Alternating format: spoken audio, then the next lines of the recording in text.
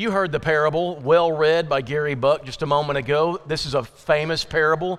The first one kind of presented in the Gospels. It's a great story, and it's also explained later on in the chapter. But I needed a little bit of help this week to understand this, and so I consulted our resident orchardist.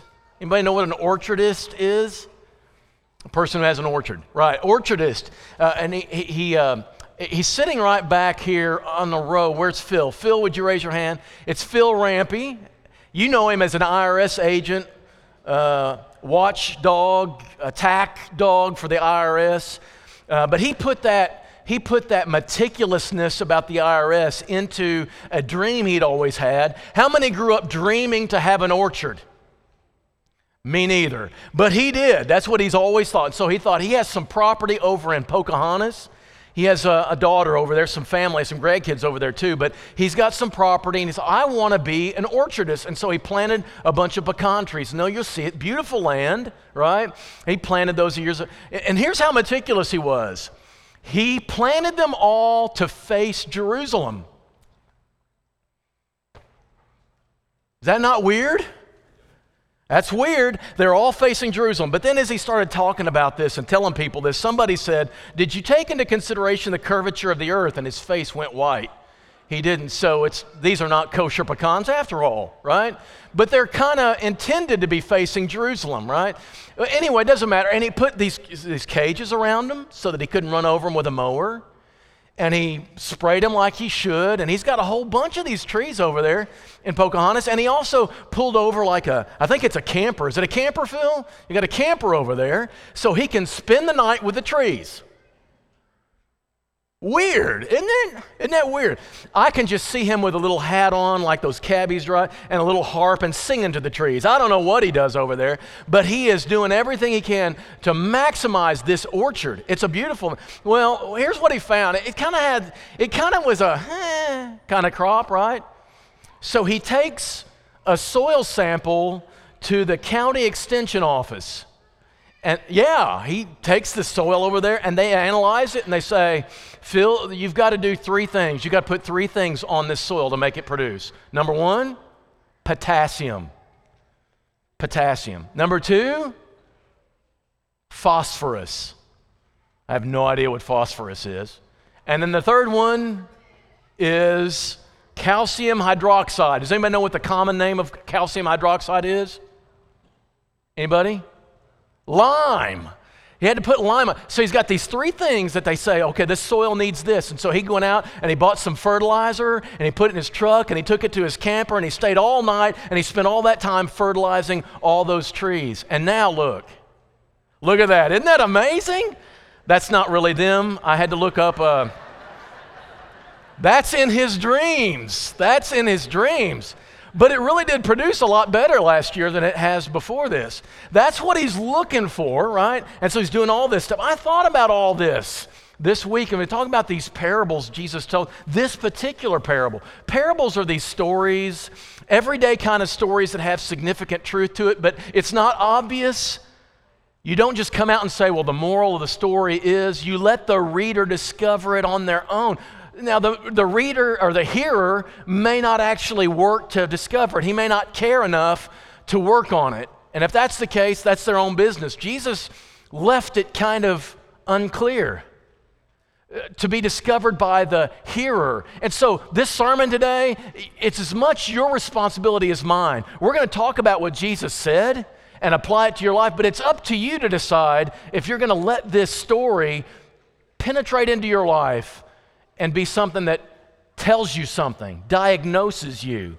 It's as much your job as mine. And so if you go home and you say, it's a terrible sermon because you didn't do your job. You got a work to do. You got a job to do as you hear this lesson this morning, right? So here he tells this parable, and there's three kind of elements to it. There is a sower who's slinging the seed. There is the seed that's being slung. And then there's the soil that it lands on. That's the three elements of the story. And the major issue of the story, or the major action, is a soil sample that's taken.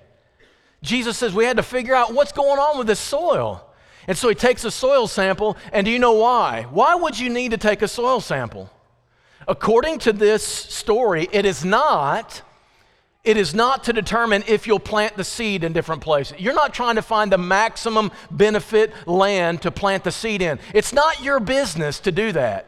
We don't take a soil sample to decide if we will share this truth with people or if we'll live it out in front of people. That is not what we're doing. So many people might decide, well, I'll live the kingdom life around people I'm trying to convert, but to other people who I know won't respond, I just won't say anything. No. This has nothing. You sling it everywhere. You just share that gospel story. You share that seed with everybody you're around. Just sling it out there indiscriminately. That's your job. So what is the point of the soil sample? It tells the sower something. For the sower, it is, my job is to sow the seed. My job is not to produce fruit. This is important. The sower needs to keep this in mind because he might beat himself up and say, I'm slinging all this seed, but there's no fruit from it. Listen, you make sure you plant that seed out there, but the making it grow, that's not all up to you. There's other factors involved in this that determine whether this is going to produce fruit or not, including the heart of the person who hears it. Parents, plant the seed. Share the truth with your kids. Raise them up, being exposed to the Word of God. But listen, if they choose to forsake it one of these days, that is their heart's right. It's not just up to you. But now you need to plant with as much energy and enthusiasm as you can. But the second thing is this. By the way, in this story, the sower is Jesus. But the sower becomes the disciples, and the sower becomes you. In this parable, you have two roles. One is you're the sower. So know this, be kingdom seed. Plant seed everywhere in your life with everybody you know and let God give the increase. Second thing is the soils, the hearers need to identify what is going on with the soil that affects whether they receive the seed right or not. There's something in the heart of each hearer that has an impact on whether they let that seed grow up and it matures or not. There's something going on, but when you determine that, when you decide what that is, when you identify what that is, you can address it and you can actually fix it. The moral of the story really is this: giving the seed a space to go in your life is the key to making you grow. You've got to give the seed its place in your life. And if you don't give it leeway, you will not grow. That's the moral of the story. And so we look at these seeds. We look at this story. The first soil is called the pathway soil. It is like, people walked on it so much that it's almost like pavement, so that when seed lands on top of it, it just kind of stays on top. It doesn't sink down in there. It doesn't find a place. It's not given room. It just sits there until something steals it. And that's what happens to these people. They hear the word. Notice this. You'll notice this is the interpretation of Jesus. When anyone hears the word, so they heard it. They actually heard the words of God, it says, of the kingdom, does not understand it. The evil one comes and snatches away that which was sown in his heart. Was it sown in their hearts? Yes. It reached the place it needed to get to. But the problem was, when it got there, nothing happened. They heard, but that was it. Nothing happened as a result. It is snatched up by Satan.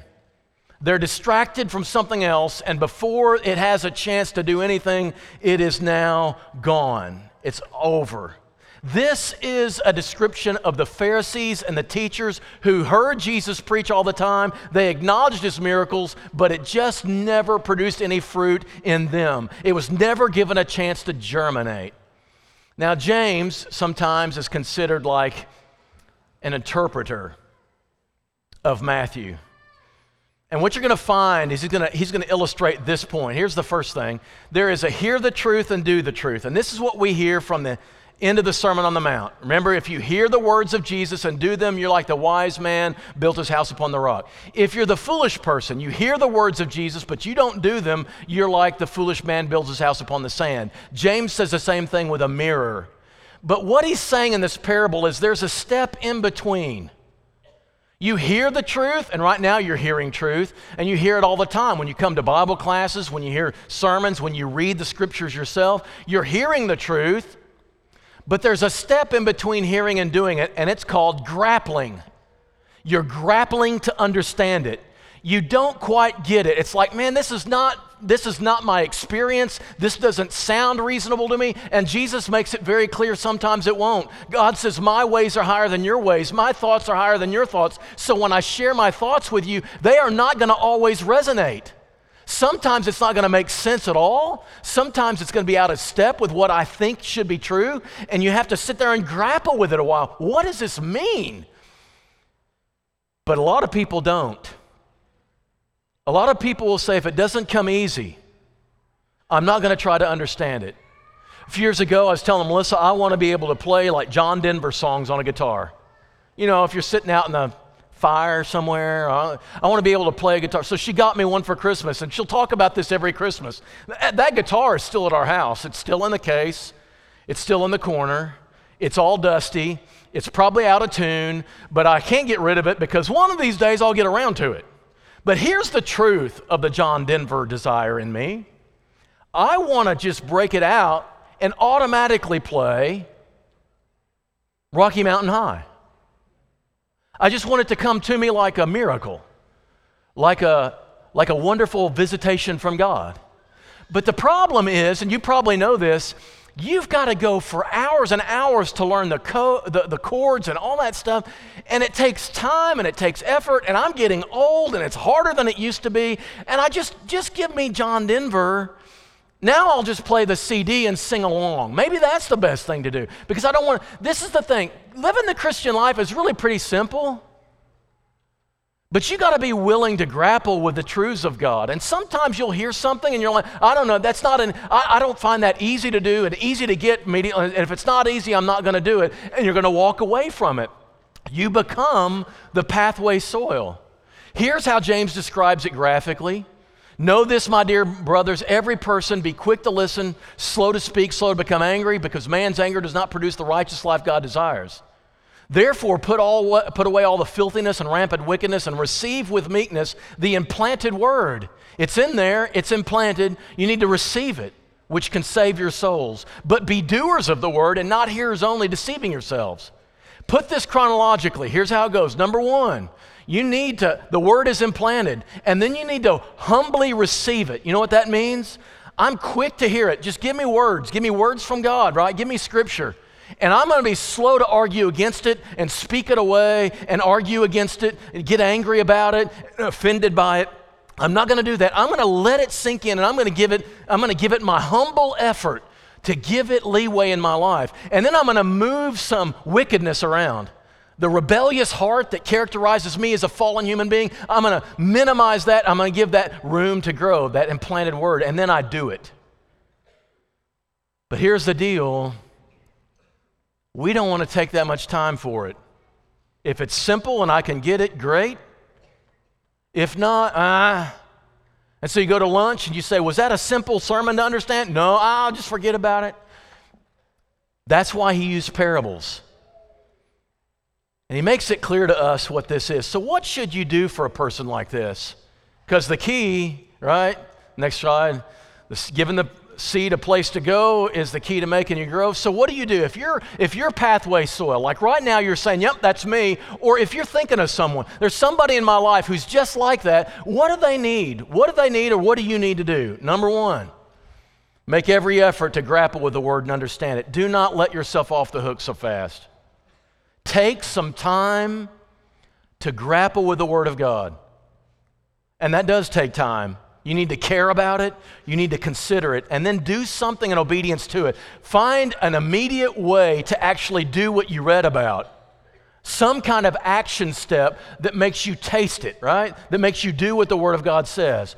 Peter calls doing the Word of God tasting it. It's like, I want to try it and see what it works. So you read, don't let any unwholesome talk come out of your mouths, but only what is helpful for building others up according to their needs that may benefit those who listen. You read that and you find yourself tempted to participate in gossip or to pass along something that you shouldn't, and you say to yourself, I read that word this week, I'm going to keep my mouth closed and I'm going to honor this week. And whatever way you do that and obey that, you're tasting it How's that taste?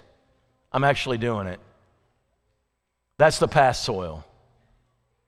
The second kind of soil is rocky. Jesus says it was sown on rocky soil.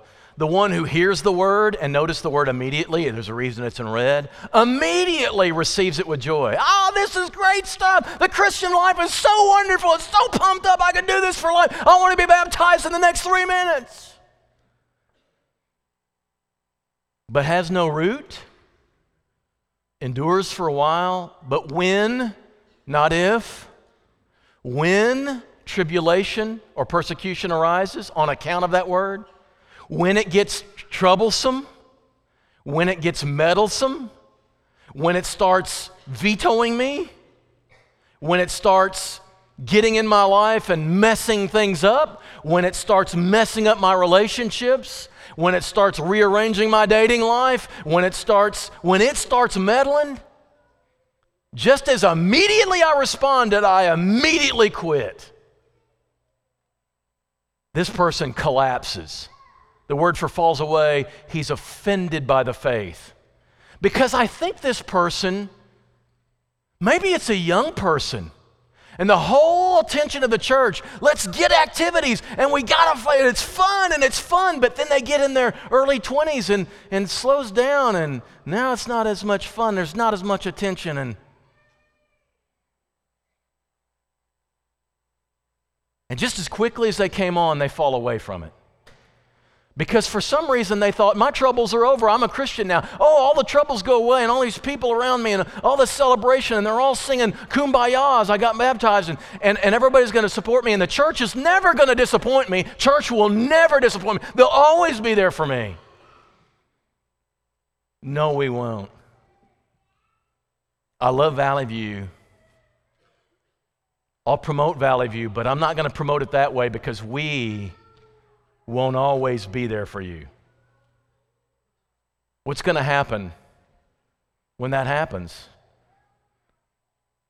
John chapter 6 has this talked about. These people get fed. 5,000 people get fed by Jesus, and then they go on the other side of the lake and they follow him to find him the next morning, and Jesus says, you're just here for the food.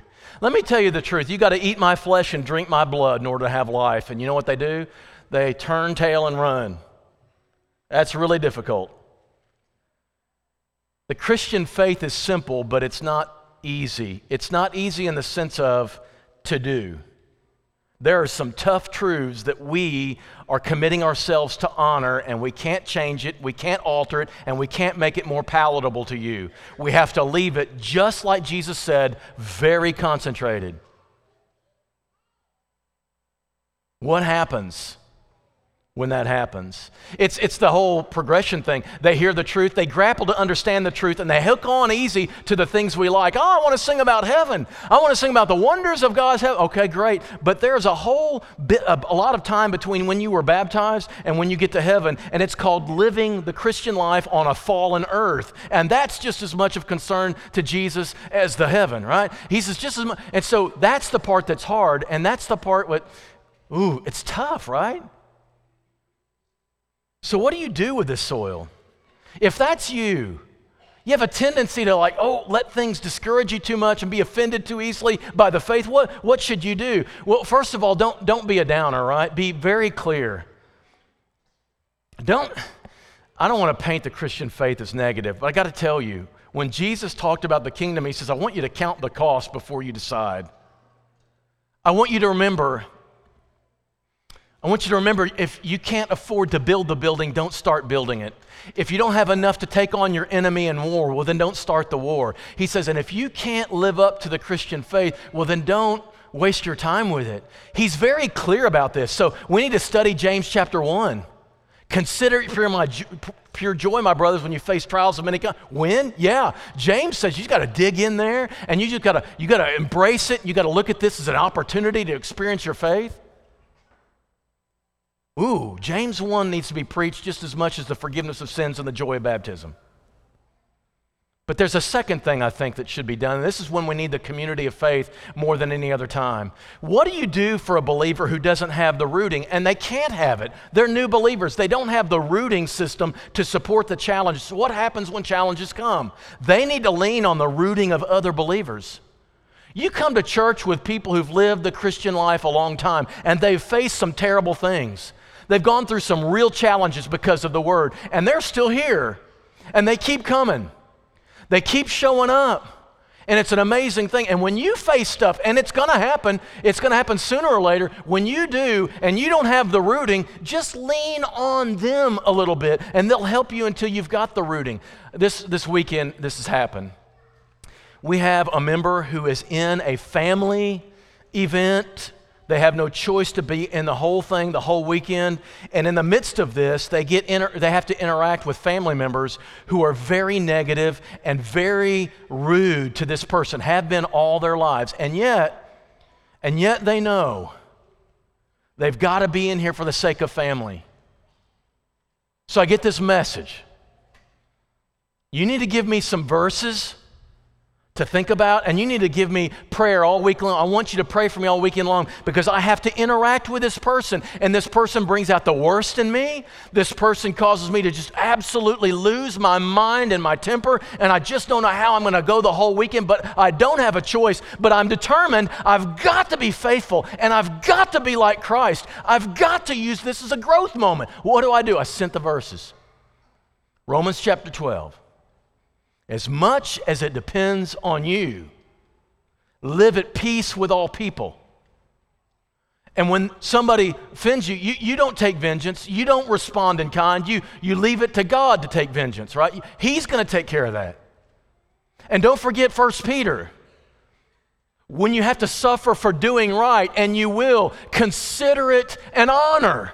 Consider it a privilege for God to do that. I want you to look at it that way. That's how you've got, and I want you to meditate on these verses, and I'll be praying for you all weekend. And so every couple hours, I get this text, it's going okay. And this morning, it's all over, and this person says, it wasn't easy, but I did it.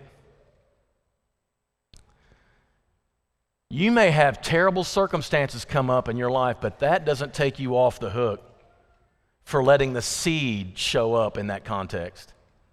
You don't get to say, hey, it's so hard, I'll give myself a pass. No, you don't. This is your moment. This is your moment to show the kingdom in the middle of a context that is terrible. Do it. They weren't rocky soil. This person is the good soil.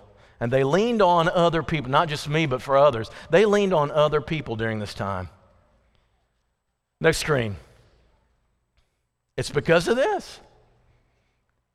Giving the seed a place to go, even in the worst of circumstances, is the key to making you grow. Even in the worst of circumstances. Third seed, third soil. Choked soil. That was sown among thorns. There's other things. There's other plants in the environment, right? This is the one who hears the word, but the cares of the world, the deceitfulness of wealth choke the word, and it proves unfruitful. This ground can only support so much stuff. There's only so much nutrient supply in this soil, and so you got to be careful what you allow to grow there because there's also competition. And so this person welcomes the seed of the kingdom into their life. They hear it, they understand it, and they start doing it. And it's fine at first because it's kind of infantile. It's kind of like in the early days, but as it continues to grow, it needs a little more room. The kingdom will grow in you and demand more room in your heart. And so as it grows, and it gets bigger and bigger, and suddenly it starts clashing with what's already there. The thorns. The thorns, which are the cares of this life, all the things I want to do in this life, all the obligations I've committed myself to, all the dreams I have for what I want to experience in this life, all that stuff, and then, the wealth, the stuff I want to get, the stuff I want to acquire, the stuff I want to protect, the stuff I want to sustain, it's all in here, and all of a sudden there's a clash, and the heart's not big enough for both of them. There's not enough room to let both of them grow. One of them's got to be choked out. You don't have room for two masters. The seed has to have a place to go for you to grow. It needs sufficient attention. It needs sufficient nutrients. And if holding on to all this stuff is more important to you, well, then the word's got to go. The seed's got to go. The kingdom just has to get out of here, right? It's got to go. One of them's got to leave. Demas and the rich young ruler are examples of this kind of soil. The rich young ruler was a good guy. Everybody said, man, he's a good Christian. And he is. He's a good, faithful, moral guy. But it came to a point where if he's going to get any greater in the kingdom, if he's going to get any more growth, he's got to lessen his love for his money. And he says, no, I can't do that. So he gives the money the sway and the seed goes. Demas, working with Paul, seeing all the amazing things of the kingdom. After a while, he says, I don't want the kingdom anymore. I want the world. And so he goes back to the world. This is a place for us. This is where we are. Something's got to be spit out. And unfortunately, here's the thing, you can't take a pill to solve this forever. You can't scatter a fertilizer and resolve this forever. This is the problem with this soil. This is a unique problem with this soil. You have to concern yourself with stuff in the world. You've got to be in the world, and you've got to care what the world says. And so you got to do things in this world that matter. And you've got to have money. You've got to have money in your life to be able to support things. But here's the thing. Is that so much that the kingdom can no longer grow in your life? How do you keep this manageable over here to allow the kingdom seed to continue to grow and grow and grow? What can you do to keep the kingdom from being choked out by the world and money and the love of money? This one was the toughest one for me to describe because we don't have much choice about this. But there's two things I'd tell you if you are this soil or if you know someone who is. One is decide and commit to being a generous kingdom giver. This is not going to be perceived as good news by American Christians. This is why Jesus talked about it all the time. You cannot help but have to deal with money in this world, but here's the thing, the love of money is what kills us. It's what chokes out the word. And so here's the seed of the kingdom growing in you, but all of a sudden the Heimlich needs to be performed. We need to get something out so that this kingdom can continue growing. And one of them is this, and here's how God tells us to do it. And this is true. This is absolutely, there's no way around it. This is the only answer I know to give you is this. You've got to decide and budget on a kingdom-friendly budget. You know what a budget is? It is a written plan to make room for things. And the way you budget is you make room, you put kingdom down there, and you say, I strongly suggest at least tithing. Strongly suggest it. Don't leave here saying I'm saying it's a law. I strongly suggest it. That's a way to keep you from falling prey to the love of money. You put a hearty percentage and you say, I'm going to honor this. I'm not going to steal from it. I'm not going to alter it. I'm going to honor this in my life. And you may start smaller than that for a while, but you make sure you build it in. Every single time you're paid, even if you're paid extra that wasn't part of your budget, you consider it in there. And you say, I'm not going to let the love of money overwhelm me to where the seed can't grow anymore. I'm going to make sure that every bit of that is honored by my percentage that I'm deciding on. And when you have a vehicle that needs to be replaced and you're like, well, if I'll just steal from this for 4 or 5 years so I can get the bigger truck. No, I can't do that. I've got to get the older truck. I've got to get the smaller truck. Whatever it takes, because I'm not stealing from the kingdom to support the world and my love of money. This is the only way. This is the only way to keep money from dragging you down, keeping you in the world, and choking out the kingdom of God. It is the only way. That is why Paul said every week, guys, when they were paid daily back then, every week you lay by in store. You make yourself choke proof. Seed has to have room, a place to go if it's going to allow you to grow. A second thing is that you involve yourself in kingdom business. This has to do with time.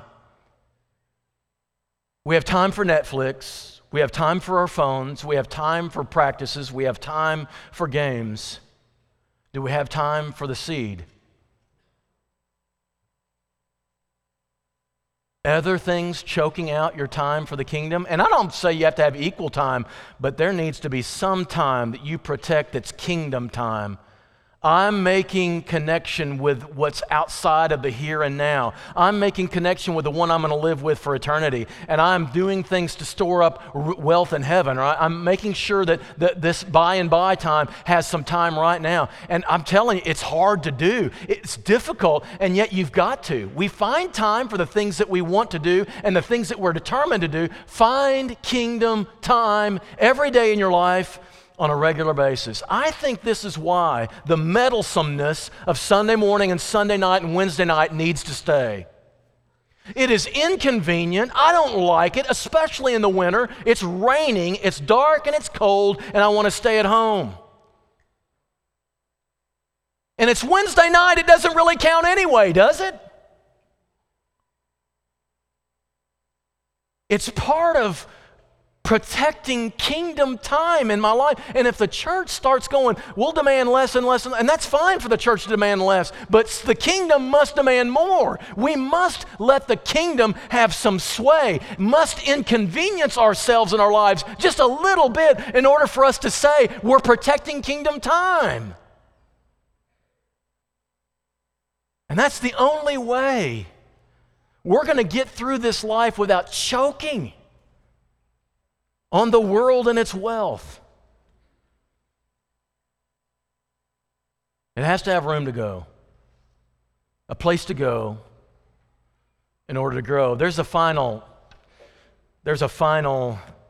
soil, as you know. It's the one that is so commended at the end. Good soil, it's the one who hears, understands it, and even bears fruit and yields. They actually do something with what they understand and hear, and it causes a growth in themselves, and it reaches out to other people. You pursue it. You want it. So this is the woman who sees her life, and she goes, I want to be kingdom people, and so a kingdom person. So she lets the kingdom, lets the truth, the seed of the truth come into her life, and she hears it, and she understands it, and she looks for ways in her life where it applies, and she applies it, and she lives it. Obedience is her best hermeneutic, and she gives room to it, and gives time to it. And all of a sudden, her life has changed from it. And she likes the change from it, and she continues to let it, continues to hear it, and continues to understand it, and continues to apply it. Can you make room in your life? That's what this parable is asking. Can you make room? Are you willing to make space to let the seed grow? And the more you let it grow, the more space it's going to demand. Are you going to make way for it? Are you going to make way for it? It's going to be disruptive. That's the nature of the seed. And this morning we've done a soil sample, but listen, you can leave over here and critique the sermon all you want to, but I'm going to be critiquing you. I'm going to be critiquing you because are you going to grapple with this? Are you going to really expose your life to this? Because the parable Jesus tells and then leaves it for the hearer. And if the hearer says, I don't want to mess with it, it says more about the hearer than it does Jesus or the seed. It's up to you. I pray that you did that and identified some things. It's a parable. It's a parable that's left with you, and it's up for you to decide which one's me. And do I want to know, and am I willing to do something about what I find out there? So really the invitation this morning is an invitation I can't describe. What are you going to do about it? That's completely up to you. It is. So I leave it with you. What is the word telling you you need to do about what you learned from the word that you heard? Whatever that is, do it as we stand, as we sing together.